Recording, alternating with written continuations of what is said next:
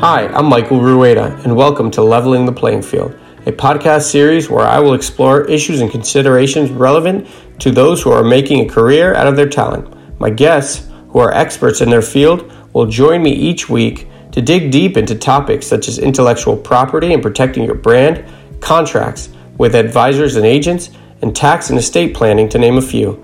I hope you enjoy listening to these podcasts as much as I enjoy hosting them. So please sit back, relax, and enjoy. My guest today is Dave Lane. Dave is a partner at Withers with extensive experience in federal and state income, estate tax, and gift tax. Dave's clients include investors, entrepreneurs, athletes, entertainers, senior level executives, family offices, and fund managers. His practice includes structuring investments and acquisitions, asset protection and preservation, and trust and estate planning. Dave frequently lectures and is regularly quoted in the Wall Street Journal and various other professional journals and newsletters. Dave, thanks for joining me today. Thank you, Mike. Thanks for having me. Great. I'm gonna jump right in with some questions that I've always wanted to ask you, specifically focusing on how your practice relates to the sports and entertainment world. So right off the bat, generally speaking, what is the process that for example, athletes tend to follow when they approach you for advice? Assuming they have a financial advisor or someone in that space, are they working with you or someone like you right when they begin their professional careers, or are they waiting for subsequent significant life events to happen in order for your advice to really become necessary to them? Well, what they actually do is a little bit of everything. Some come in early, some come in later. Part of it's a question of what type of sophistication their other advisors have and whether their other advisors recognize the need to get people like myself involved. So to the extent we can get involved earlier, it's part of a team process where they have usually a financial advisor, an accountant, and a lawyer trying to help them guide their process of how to protect their assets, which is a huge issue, especially for young professional athletes. They're getting a significant amount of money earlier in their lives than most anyone ever does. And because of their somewhat celebrity status, there's always potential conflicts or issues that may arise that are much more prevalent in that type of world than it would be for an individual who graduates from college and goes on to a regular job type of situation. So one of the biggest things we do initially is try to set up a process and a structure to protect those assets that they're going to be acquiring, and at the same time trying to weave in their long-term financial goals to kind of maximize their ability to have a long period of wealth that's acquired and retained and grows, and the things that they really want. And when you're in your 20s or sometimes even teens, it's a long way out, and sometimes people don't really focus on that. So we try to help focus on that, our experiences in dealing with other people that are in similar situations. You've touched upon my next question, which is, athletes in particular successful athletes tend to accumulate wealth really early in their careers. Can you touch upon some of the strategies, the vehicles that you implement to help them protect that wealth and achieve their long-term financial goal? It's a combination of creating generally some trusts that will protect their assets from what may be a creditor or somebody trying to sue them. It's also as they enter into arrangements for investments or other types of joint ventures, that trying to protect their assets and avoiding guarantees, limiting some of the guarantees, limiting their requirements to actually overpay for what their investments might be. And I think we've all read the horror stories in newspapers how individuals who have made a significant amount of money, especially in the world of athletics, in their career when they're young, and by the time they're 40, they have basically nothing to show for it. And part of that is bad investing. Part of that is overspending. Part of that is lack of protection. So we try to kind of help weave all those things together. So setting up a structure which includes some trust, includes some review of agreements, and protecting them as they get into various types of investments and relationships to protect what they have. From an estate planning perspective, are the structures or the strategies that you implement much different for pro athletes that, again, accumulate wealth really early and accumulate substantial wealth really early? Do they differ from the strategies that you implement or that you recommend for clients of yours that are not athletes, like executives or other other types of clients that you have, generally speaking? It's not really different. I mean, first of all, it's something where each individual has their own ideas and desires about how they want their money addressed when they're gone, who should get it, how it should be spent, how it should be protected. But for anybody, it's an ongoing process.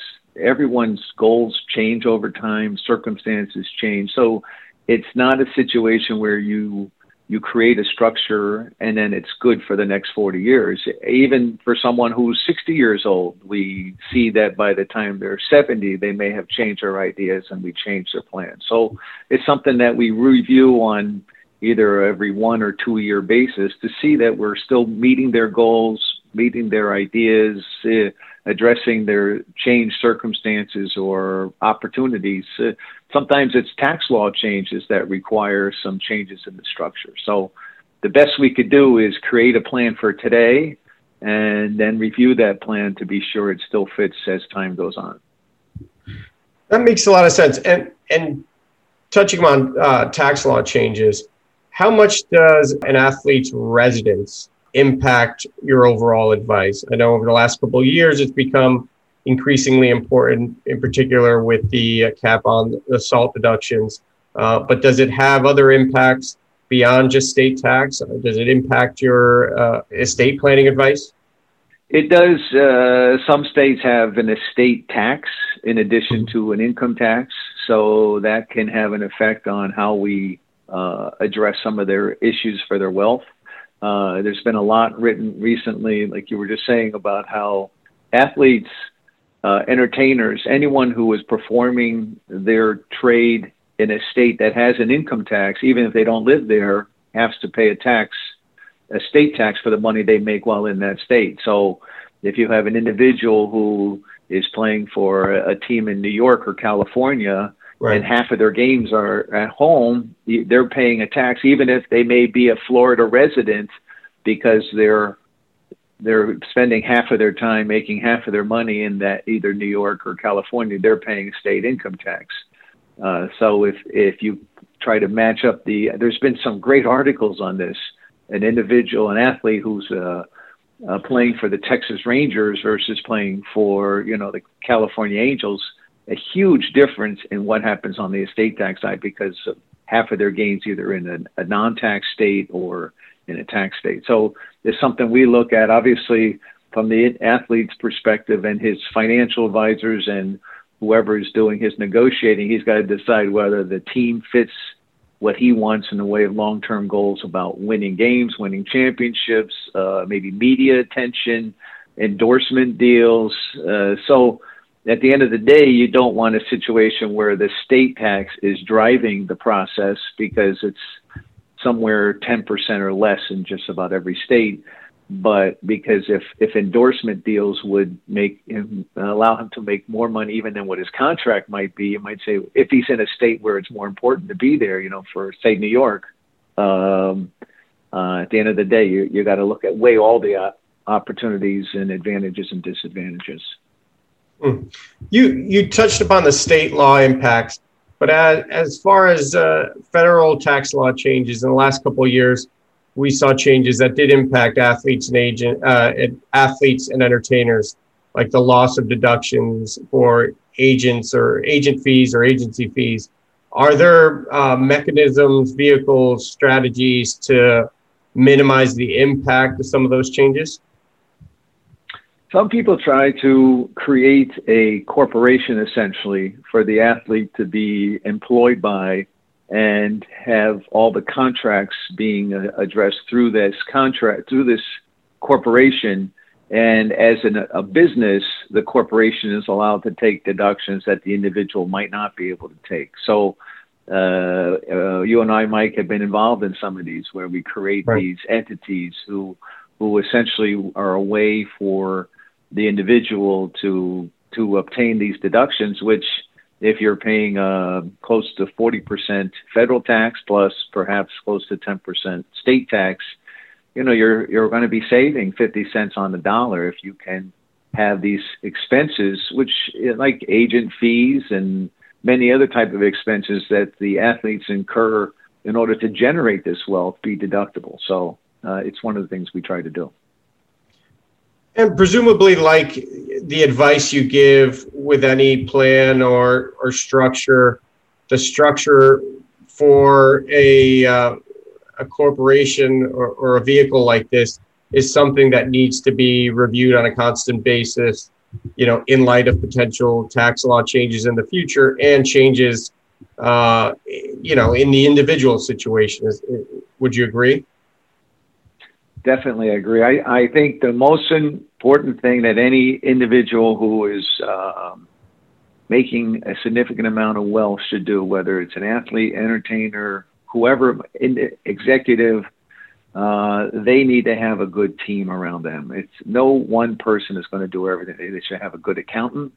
They should have a good financial advisor, a good attorney, and a good agent to help with their negotiating. So, and that group, if they work together as a team, there'll be much more than the sum of their parts. They'll provide this individual with such a greater sense and value that any one of them could ever do. If they're not working together, it's the athlete or the entertainer that's going to get hurt in the long run by it. So you really, as that athlete or entertainer, you're looking to make sure that your team works as a group, and that'll see this process going on annually because they'll all be talking to each other and they'll all be looking out for the athlete's best interest. That's a really important point. I think people overlook how important it is to be surrounded by a group of people who have expertise in very different fields and can work together and communicate with each other on an ongoing basis. Anyway, Dave, I want to thank you for joining me today. I really appreciate your time. I enjoy working with you, and it's good to have some time to pick your brain because we don't always have the time to do that. Thanks, Mike. Great working with you also.